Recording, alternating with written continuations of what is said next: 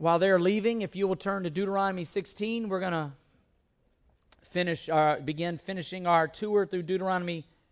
And my voice is, I'm prayerful it'll get through today. It's been gone, and today is about as good as it sounded in a few days. So bear with me if you will. But Deuteronomy 16, starting in verse 18, and we're going to finish chapter 17. I'm just going to read verses 18 through the end of 22 through the end of chapter 16 for us and set the stage for what I want to say today. I believe the Word of God is saying about pursuing righteousness and only righteousness. That is the theme, that is the desire of our lives, to pursue righteousness, only righteousness in whatever we do. Deuteronomy 16, verse 18, Moses writes, "You shall appoint for yourself judges and officers in all your towns, which the Lord your God is giving you, according to your tribes, and they shall judge the people with righteous judgment.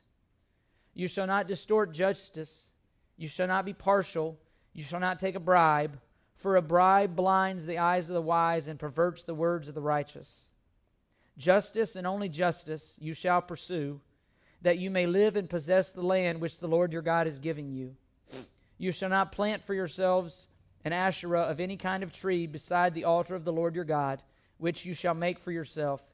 You shall not set up for yourself a sacred pillar, which the Lord your God hates." Lord, open our hearts and minds to this word. Lord, do not let me go further than it takes me, but give me the courage to go as far as it takes me. And Lord, in humility, I pray that we would apply this word to our lives, that we would learn from it, that we would better represent you, and we would have the faith to apply it to our lives and live it out by your grace. And we ask these things in your name. Amen. Oh, we took a break from Deuteronomy in December to focus on the birth of our Savior and his life and showing how that fulfills prophecy, that these things were not accidental. The details around Jesus' life were specific, and the response to that was hallelujah. We worship the one true God who completely, perfectly, totally fulfills Scripture. I'm reminded of what Simeon said in Luke 2:30 when he held Jesus and he said, "Behold, my eyes have seen your salvation." And that's the response to Jesus. Salvation is found in no other than Jesus. Jesus is indeed God's promised one, the Messiah, the Lamb of God who takes away the sins of the world. And as a way of reminder, coming back to Deuteronomy, which we said the word for Deuteronomy would be remember, Moses is preparing this new generation to enter the promised land. And in doing so, Moses has instructed them about their past. He's reminded them of their history. He's reminded them of the generation that died in the wilderness for the unfaith because they were unfaithful. He's reminded them of how faithful God has been and throughout their whole history.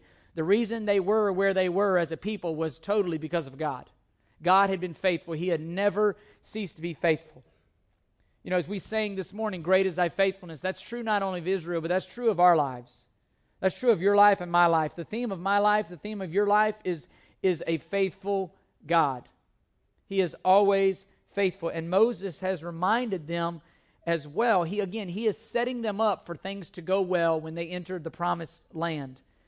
He has told them about obligations in worship. He has showed them the type of people they should be. And all of this is really dependent upon their representation of God as a people. God is holy, and he says, hey, if you're going to represent me, you've got to be holy. If you're going to be my people, you've got to be a picture, a representation of who I am as your God. And now, Moses has done all that. Today, what we see is Moses is in ways instructing them as to how the government would rule their lives in the promised land. They would no longer be a people that were together in a very compact area. They would be spread out. The 12 tribes, they would be spread out amongst the land. How would they govern? How would they maintain rule? In what ways would they govern? How would they rule, make decisions, adjudicate things? As a people, you go all the way back to, I think it's Exodus 18, and Jethro, Moses' father-in-law, gives him some great wisdom to divide the people up into 50s and hundreds and thousands and things like that to help him make decisions, because Moses couldn't be the one to make every decision. Well, then when they get in the promised land, they're going to be spread out geographically. How's that going to function? How's that going to help? How's it going to work? And so Moses is teaching them. Under the inspiration of God, Moses is teaching them. On top of that, Moses is not going to be with them once they enter the promised land. So what's that going to look like? And so how would they settle their differences? How would they enforce God's laws? And God is, as always, is equipping them with the need. He's equipping them on how this is going to work in the promised land. And he is preparing his people to fully live in that promised land. And so undergirding all of this is righteousness. God is demanding that his people be a righteous people. He says in verse 18, you judge the people with righteous judgment. Don't distort justice. In verse 20, justice, only justice. That word is the same as righteousness. No matter what, pursue righteousness. And so what kind of government would they have? What are some qualifications? That's the kind of things that Moses is talking about here. And then I want to make some very specific application, timely application. There's a lot going on in our world today that I believe this passage teaches us about, and God's Word more than teaches us about it. And so I want to get to the application as well. But first we got to understand what Moses is teaching here in its context. And the first thing that Moses teaches here in this text teaches Israel is this: the goal of the government of Israel would be righteousness. The goal of the government was righteousness, and it started with the character of the leaders. It started with the character of the leaders. Keep this in mind. You look at I read them, verses 18 through 20 of Deuteronomy. That sets the tone. That sets the parameters. The community of Israel was to represent God in how they governed themselves. Their governance was to be about representing the character of God, and its goal was righteousness. And the most important aspect, the most important characteristic about their government was loyalty to God. It was loyalty. It was representing God rightly, accurately. You can see that in chapter 17, verses 1 through 7. Why would God deal with criminals? Why would God deal with the ungodly so strongly? Look at verse 7. He gives the summary, if you will. The hand of the witnesses shall be first against him to put him to death, and afterwards the hand of all people. So you shall purge the evil from your midst. The goal was to get rid of the evil. Why? Because God is a holy God, and his people were to be holy. Devotion to the Lord, the righteousness of his people, that was not a small issue. And the very first thing Moses tells them in verses 18 through 22 was dealing with character. Listen to me. The most important quality about people who rule is character. The most important quality about a leader is character. We live in a world where we focus on skills and abilities and all these other things and whether they look good, and Israel fell into that trap as well. You'll see with their kings. They wanted a king that looked good, that looked the part, that fit the part. Character mattered to God. Character still matters to God. You go to 1 Timothy 3, you go to Titus 3, leadership in the church, you look at all those attributes, they're character-oriented. They're not ability-oriented. Really, the biggest ability that God calls for is be able to teach. Other than that, it's character issues. Character matters. And that mattered more than anything else. Why? Because if they were going to rule, they had to rule rightly. Verse 19, you shall not distort justice. Don't be partial. Don't take a bribe. The Psalms, Proverbs are full of that exact thing. These were not men who would, he says, pick men who will not twist the law to their favor. That sound familiar? Pick men who won't just serve those whom they like or dislike. We're dealing with that today. Pick men who won't distort righteousness, who won't distort justice, who won't be partial. Literally, that word partial there, it means regard faces. It literally is saying he won't judge based on what someone looks like. He won't judge based on what he deems somebody to be. He will judge rightly. He'll rule rightly. These men of character would rule and govern in a way that promoted righteousness. Above all else, righteousness was that was to be pursued in Israel. And here's what he's saying: the leading would be about promoting God's agenda, not their own agenda. The agenda had already been given. It was righteousness. Leaders, whether it's in the church, in the government, in Israel, this ain't about forming your own agenda. God's already given you the agenda. It's the promotion of the kingdom of God. The leader's agenda has already been given to him. He is to promote righteousness. The agenda was to promote loyalty. It was to promote fidelity to their God, to their great God. He was to push people, to lead people to be loyal and faithful to the one true God. That was the role of leaders. This is not a manual necessarily for judges and kings and priests, though that is here. But what Moses is appealing to them is to be a people that promotes righteousness. Be a people that pursues righteousness. He is appealing to them to pursue and maintain righteousness, and in doing so to represent God accurately in the land in which they were living. Listen, we don't have to look very far. We see the effects of what happens when character is set aside and other agendas are replaced. When the wrong people are in leadership, we see the effects of that. Laws get twisted. Freedom and acquittal from guilt are bought. They're achieved on technicalities, on loopholes. Money can seemingly buy freedoms.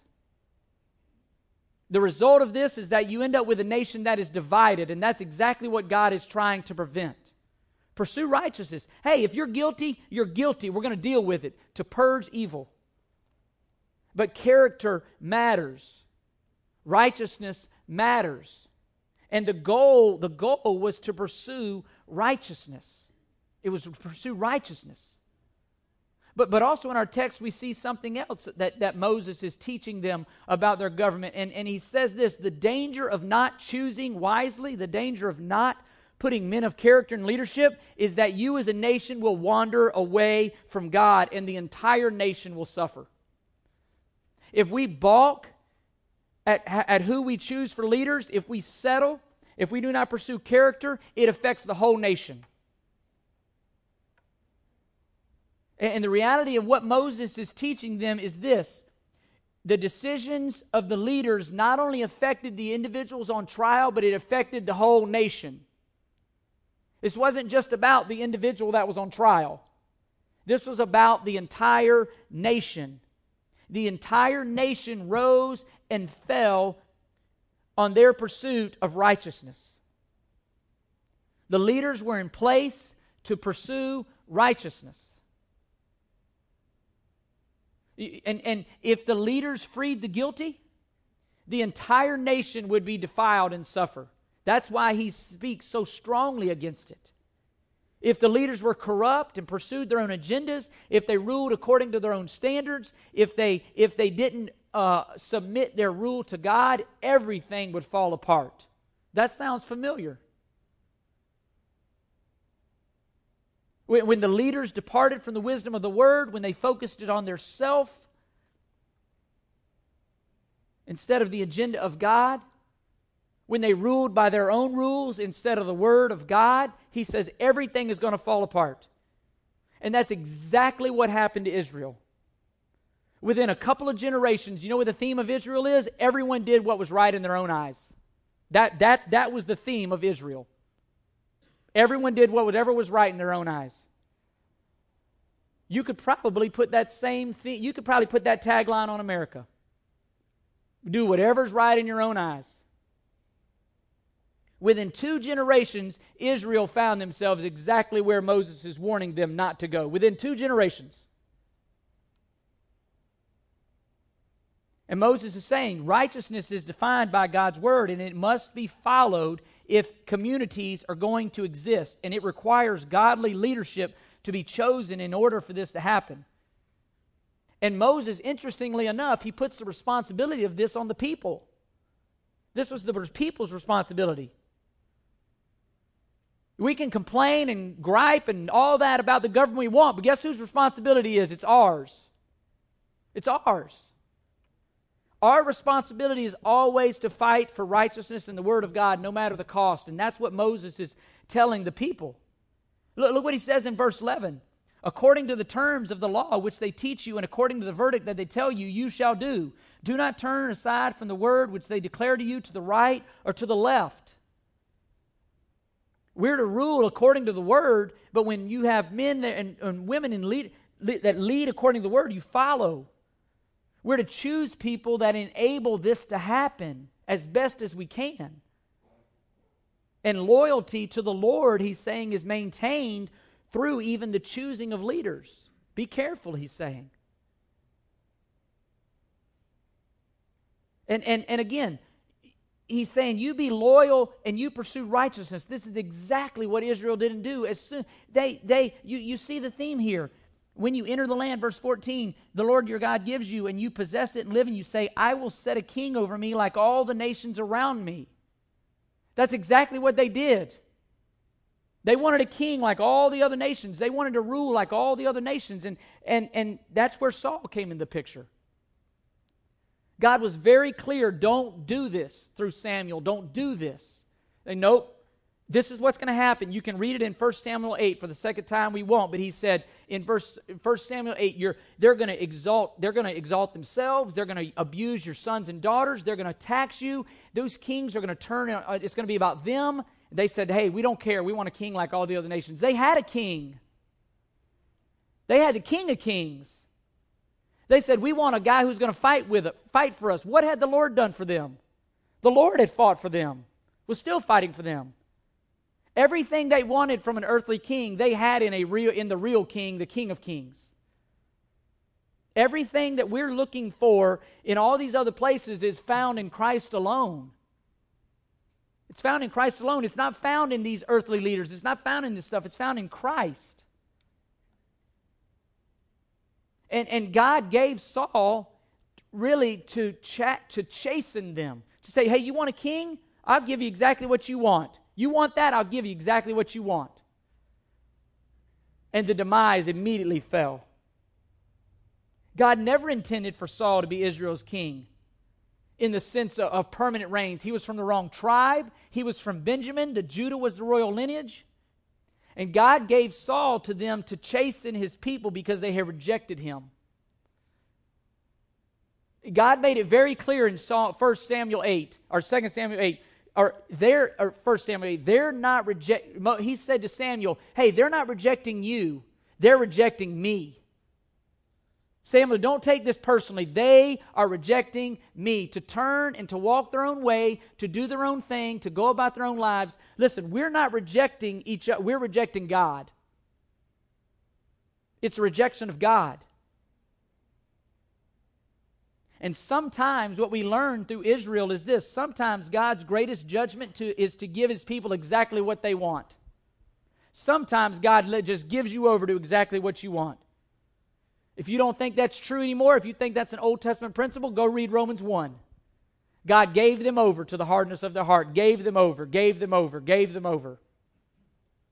to sin and corruption.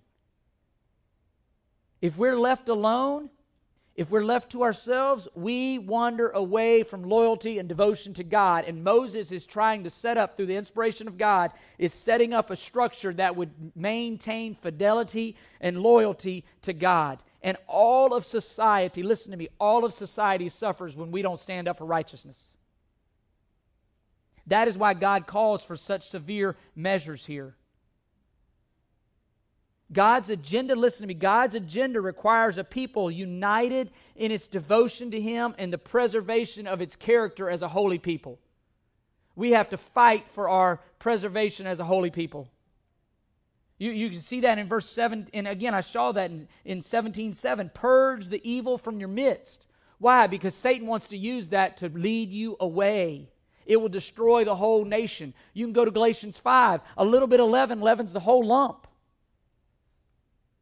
A little bit of sin, it infiltrates the whole community when you tolerate it. And it's interesting. These judges, this leadership, they were only there really to settle the most difficult cases. Really, the people of God, what he's saying is the people of God, you ought to be able to settle most of these issues through the Word of God. It's the same exact thing that Paul says in 1 Corinthians 6. He says, you guys need judges? You're gonna rule angels. You can't settle these disputes on your own.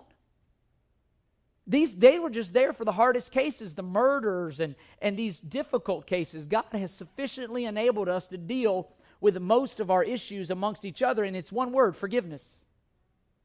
Forgiveness. Murder, homicide, and such, hey, there's people to deal with that. But all this other stuff, you ought to be able to decide amongst yourselves. And what he says here is in Deuteronomy 17 is when God's people cease to be distinct. Just like verse 14, when we want to live like all the nations around us, like all the peoples around us, everything falls apart. God uses our separateness, our not willingness to go with what culture is going. Not weird for weird's sake, but weird for different sake. God uses that to be a barometer, to withhold evil. That's why in Thessalonians there, when the restrainer is removed, things get chaotic. Why? Because the church is gone. God is using you and I, Christian, to restrain evil, whether we believe it or not, but it's done through living a distinct life. And God is protecting, in calling us to fidelity and loyalty and obedience to this word and to deal with, as a pastor, you don't like to deal with the Matthew 18s, the confronting one another, the 1 Corinthians 5, but why do you do it? To protect the integrity and the character and the sanctity of the people. Sin has to be purged. Sin has to be dealt with. Unrepentant sin I'm talking about. Has to be. Otherwise, everything falls apart. That's exactly what we see today in our nation. We see it in our churches. No longer distinct, no longer unique. And what Moses is saying has played out in our history. It's played out in the last 3 months of our history, if you will. And I've battled, it was Christmas and all that. As your pastor, I want to be able to speak to these things that we see going on in culture. And so I want to bring this home real quickly. We could spend months talking about this, debating this, but I'm not going to talk about opinions. To be honest with you, I don't care what we think. I care what the Word says. We're going to submit ourselves to the Word. And what we're about to say is going to probably ruffle some feathers.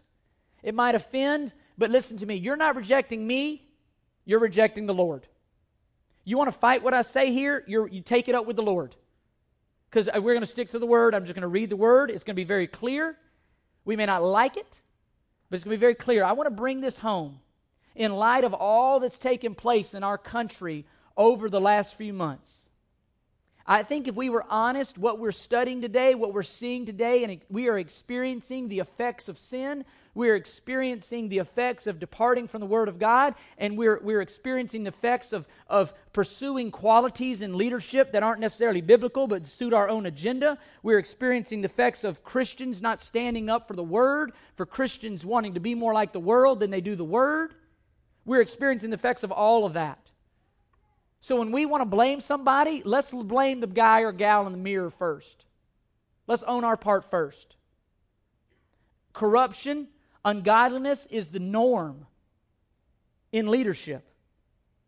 Whether it's government, whether it's corporations, everywhere. We're pursuing anything but the Word. The question becomes this: how do we as Christians respond? That's what I want to answer today. How do we respond to what we see in our nation today? Look with me at Romans 13.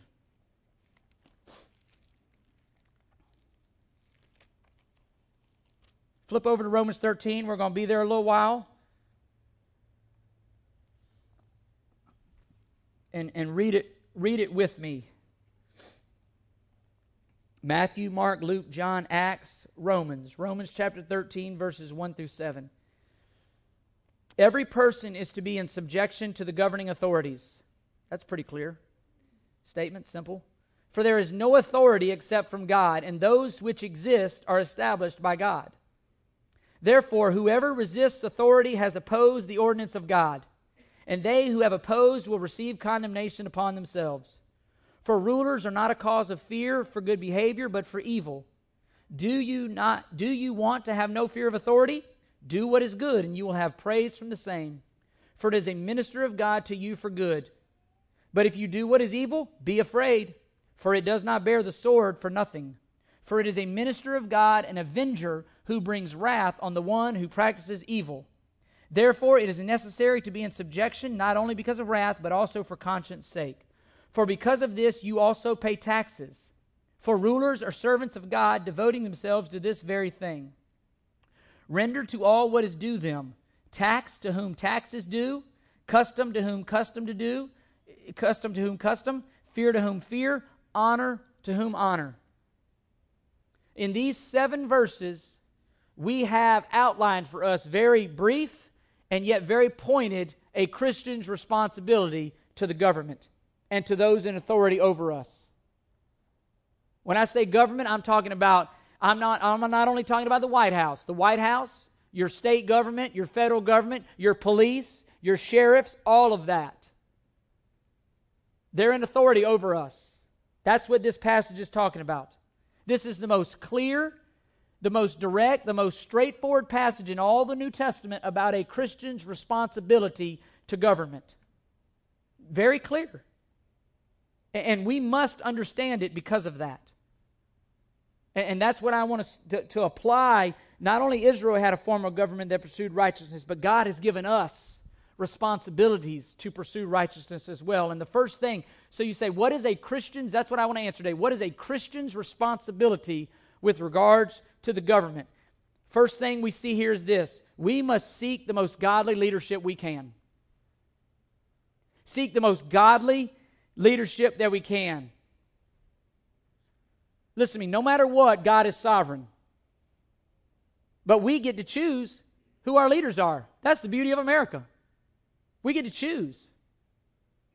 Our leaders are a reflection of the state of our country.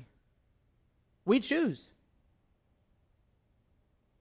A nation rises and falls upon its leadership. Therefore, we as Christians ought to be able to be united and pursue those men or those women who most align up with the Word. They're never going to line up perfectly.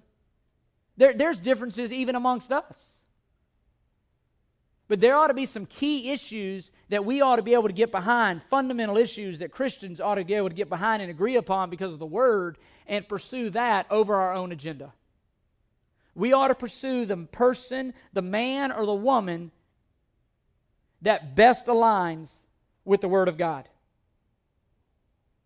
I think our country, I think Israel, other nations, it only takes 1 or 2 generations to turn the tide of an entire nation. It happens quickly.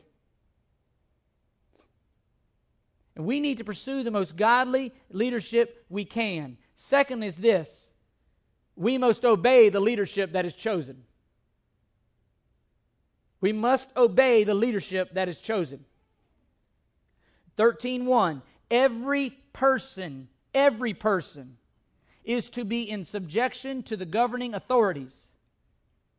For there is no authority except from God, and those which exist are established by God.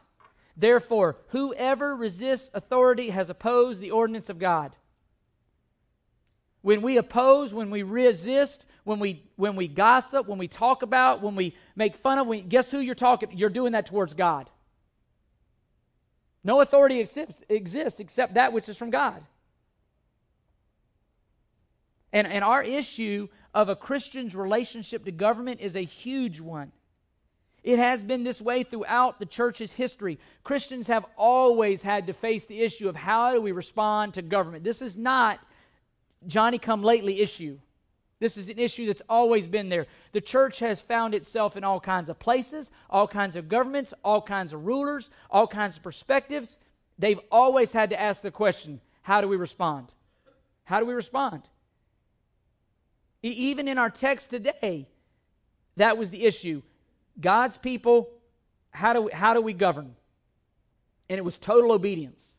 Total obedience. You look back, and I read it in chapter 17, he says, you do not part from the right or to the left from what that governing official says. Whatever rule, whatever verdict they give, you follow it totally. Total obedience. In America, we have had it good, to say the least. For the most part, our government and obeying that government has been about as good as it gets around the world, for the most part. You take our brothers and sisters in China, Russia, other places around the world, it ain't been as easy. America's had it good. Even where Paul wrote this letter of Romans, there was a lot going on that for him to say what he said was a big deal. Unfortunately, we as Christians, we have not always responded properly to the government that was in place. And it's very clear here, the response to whomever is chosen is this: obey them. Up to the point where they call us or command us to do something that is contrary to the Word of God, obey them. Paul makes it real simple here. Under the inspiration of God, submit yourselves to them and pay your taxes. It's real simple. Obey them, pay your taxes. Simple. It's simple. Christians, again, but we've not always submitted ourselves to that. We've not always dealt with that well. What Paul is saying, what Moses was saying is this, and hear this loud and clear. Believers are to be the conscience of a nation through how they obey God's word and through faithful preaching. That's how you change the course of a nation. Faithfulness and fidelity to God. By Christians being what God has called Christians to be. We are the conscience of a nation through that. That is how we confront the nation. It's not through political pressure. It's through obedience to the Word of God. It's through living faithfully to the Lord. You look at Deuteronomy, again, in chapter 17, verses 18 through 20, and that's exactly what it says.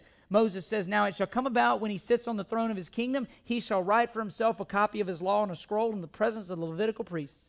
It shall be with him, and he shall read it all the days of his life, that he may learn to fear God by carefully observing all the words of his law and statutes, that his heart may not be lifted up above his countrymen, and that he may not turn aside from the commandment to the right or to the left, so that he and his sons may continue long in the kingdom in the midst of Israel. Obey the word.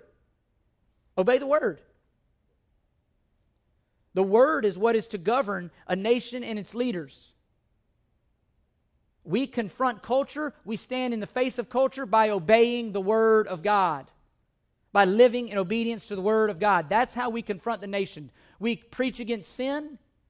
We don't water it down. We don't balk at it. We maintain our convictions. We do it lovingly, but that's how we confront a nation. It's by staying true to the word of God. We confront a nation by being model citizens. That's how we confront a nation, by being model citizens. But we do it armed with the gospel. We cannot leave that behind. Christians, we ought to be obeying instead of looking for reasons to not obey. Why? Because the gospel is at stake. You say, well, what about a government that doesn't care about the things of the word? What about a government? No. Guess what? Jesus entered a world that was ruled by one man, had exorbitant taxes, slavery was rampant, he took advantage of people, they were totally opposite of democracy. And what did Jesus say? Render to Caesar what is Caesar's, and render to the Lord what is the Lord's. We don't get out of this by saying, oh, well, the government's bad, so I don't have to obey. Jesus didn't, and guess what? How did Jesus confront that culture? He didn't come in with tyranny and an army. He didn't seek social change. He didn't come with political issues in mind. He didn't come with economic issues in mind. He came with one thing in mind, the gospel. The gospel. Because Jesus knew what we need to know. The problem is at the hearts of the individuals that are being governed. That's the problem. It's a heart issue.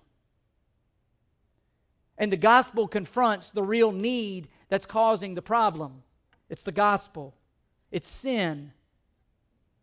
He didn't come to bring a new government. He didn't come with democracy. He didn't come waving the flag of Judaism. His appeal was always to the hearts of individuals through the gospel. The gospel. He was not concerned about these other things.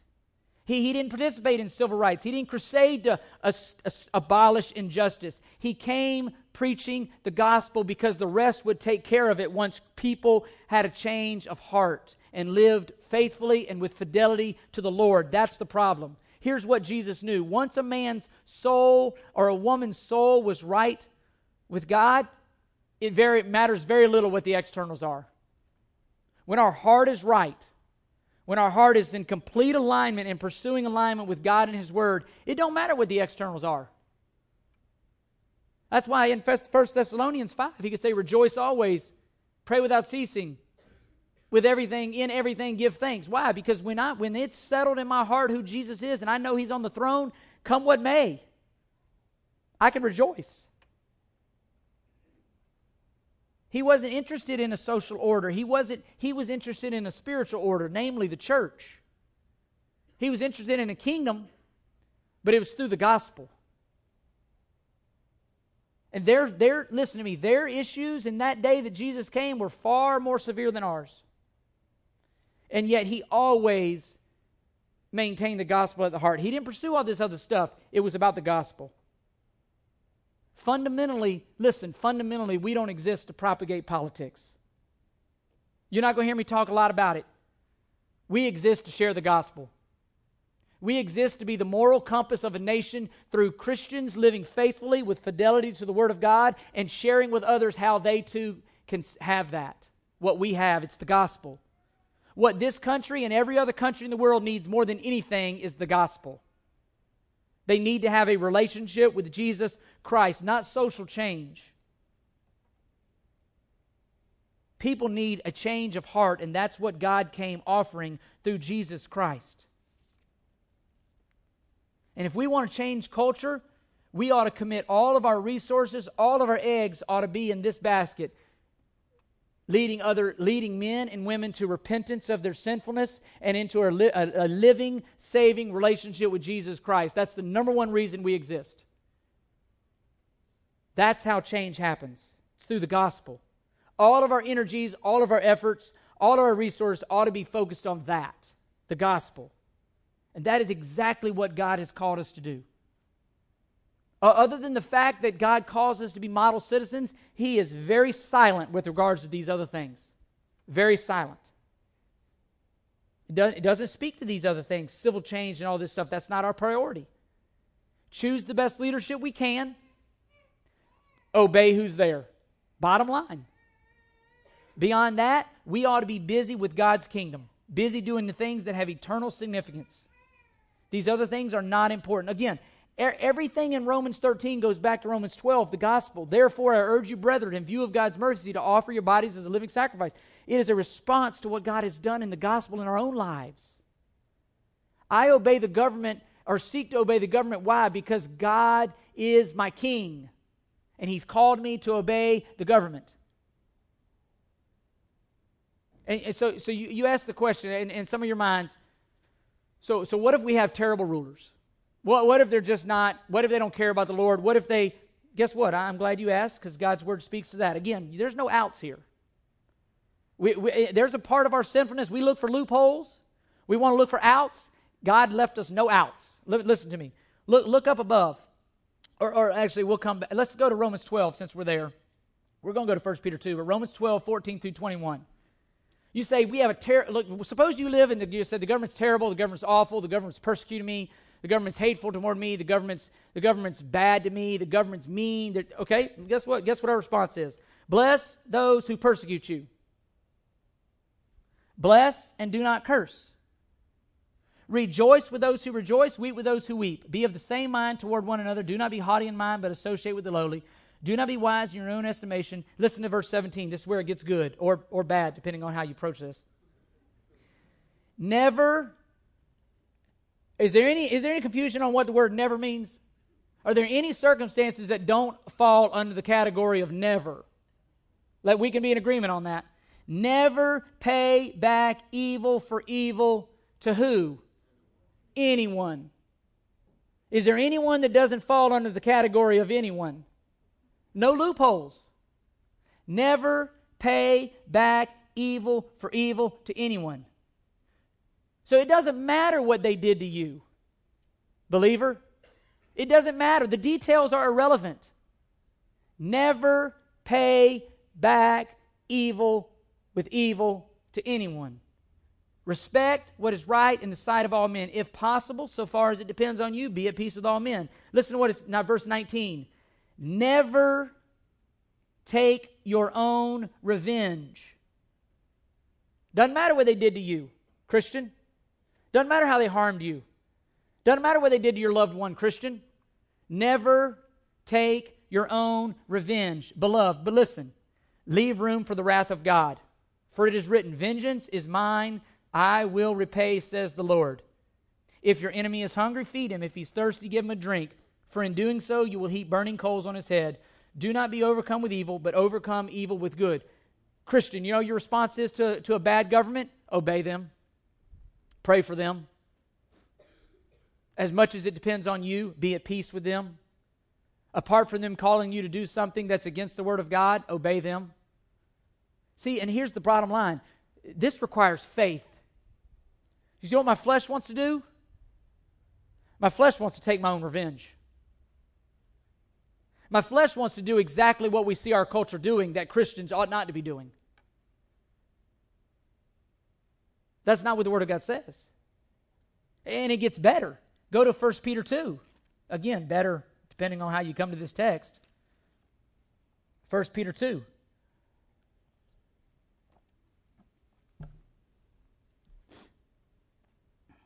First Peter 2, starting in verse 13.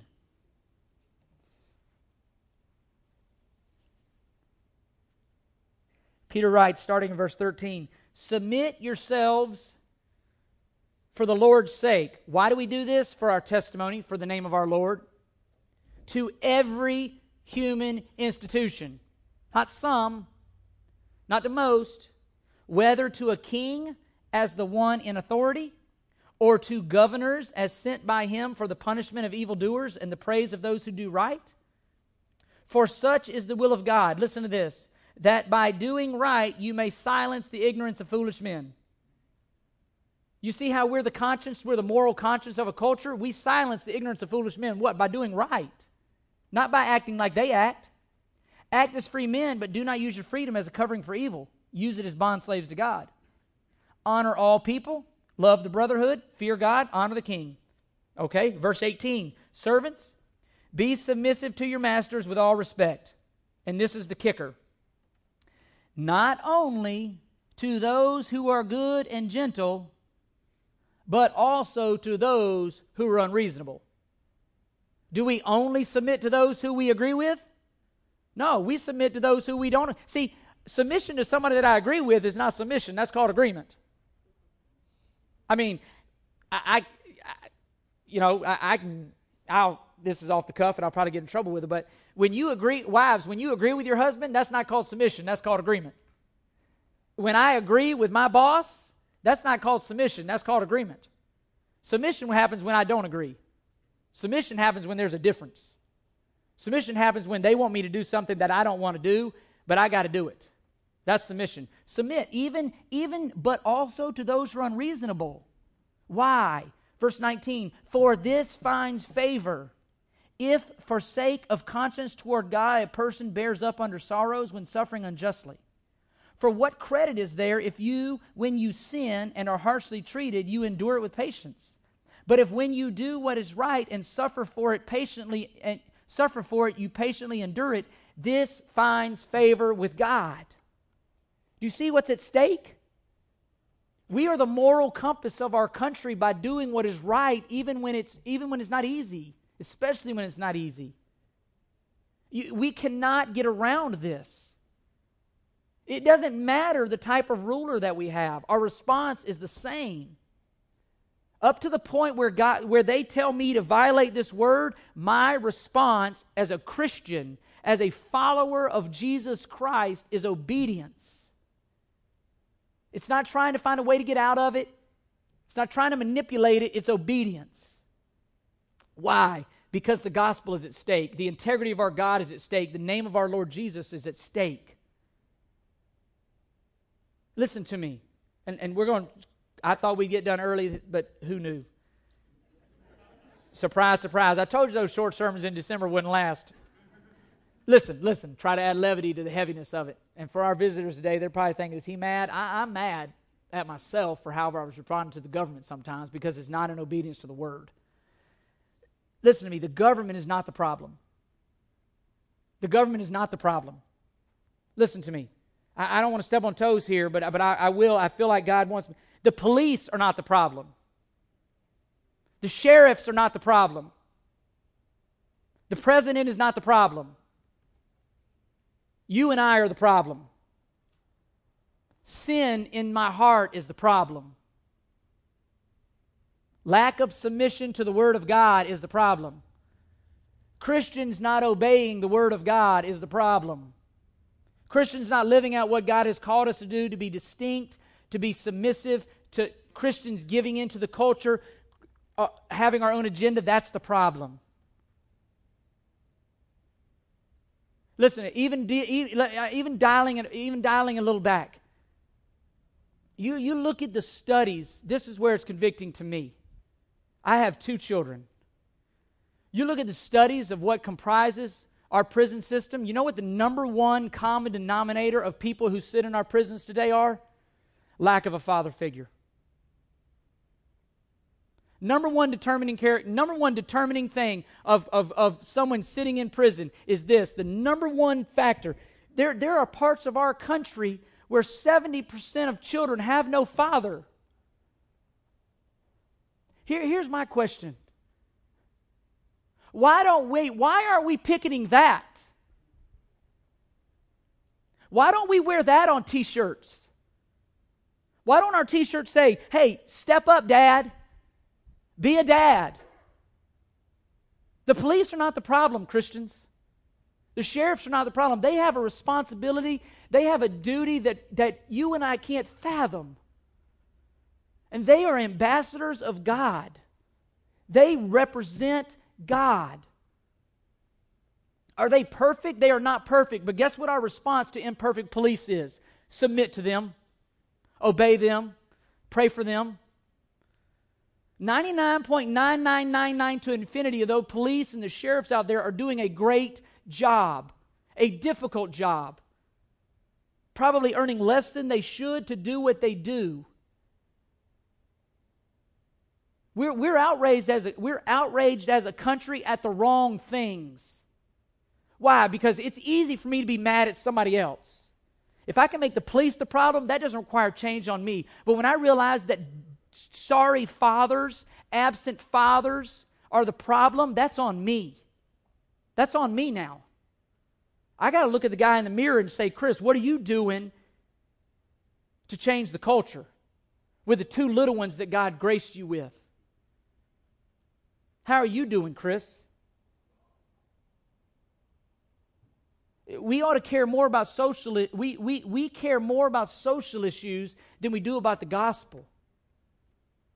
And again, I don't know what happened in these situations. I don't know. But I do know. What I do know is this. As a Christian, my job is to obey the police. I do know this. We reap what we sow. You get involved in criminal behavior, guess what? You're going to reap what you sow. It's going to cost you, and sometimes it may cost you your life. Because Romans 13, he says this, do you want to have no fear of the government? Do what is right. Do what is right. Generally speaking, 99% of the time, that works. Go out here, obey the speed limit. Obey the laws, pay your taxes, do what God's word says to do. I don't worry about when the police come driving through my neighborhood. I know they're not coming to me. Obey, Christian. Sin is the issue, and the gospel is the solution. We have put people in place. They are ambassadors. They are representations of God. To reject them, to go after them. And here's my point, guys. If you're gathered around the water cooler as Christians and people start talking about this stuff, don't be like your culture and get wrapped in and start talking about the bad about the government and the police. Be different by saying nothing or taking a stand. We lay our head at night every night under the watchful care of men and women who serve in our military, who are sheriffs, who are police, who are in government, that have a responsibility we can't fathom, and we pillow our head every night without a care, and we ought to be saying thank you to them. Not talking about the way they dole out justice. And certainly not retaliate. I think we've made our point clear. Retaliation for a believer, that is always wrong. I mean, what good does burning down a city do? What good does retaliate? It does no good. Shooting the police, it does no good. All that does is tear down besides its sin, it destroys a nation. Bad-mouthing them, it destroys a nation. The cure for our society is Christ. It is the gospel. It's not social reform. The most important thing is God's word and his righteousness. It is sharing the gospel. It's not taxes and these other things. It's the gospel. It's choosing godly men and women to lead our nation and then following them and praying for them and supporting them and helping them. It's Christians not being like the culture. That's our job. That's our role. That's how we're seasoned with salt. The world will recognize us by our righteous behavior, not by our retaliating and killing those who maybe hurt us or offend us. They're not going to recognize us by retaliation. They're going to recognize us by our righteous behavior, by our responding to even bad governments with obedience. That's how they'll recognize us. And they ask us why, and we say here, the gospel. Jesus. The answer is Jesus. And this will, what we see in Deuteronomy, it's the same for us. This will involve an uncompromising personal and corporate commitment to the Lord. Unwavering. It will involve seriously disciplining those who stray. It will involve discipleship. That's why we have Wednesdays. That's why we try to preach the Word, to help us understand the Word, to defend the Word. Listen to me. It starts with you and I. It starts with believers. It starts with believers. The responsibility to pursue and administer righteousness is never left up to the appointed officials. It is left to us as individuals. It's mine and your responsibility. And I pray that we would, as a church, be that people. That God would use us to change the culture, the tide, to do something here in Odessa through our individual lives. That we would seek to live quiet lives, tending our own business, pay our taxes, obey our government, and God would use that to get great glory and share the gospel.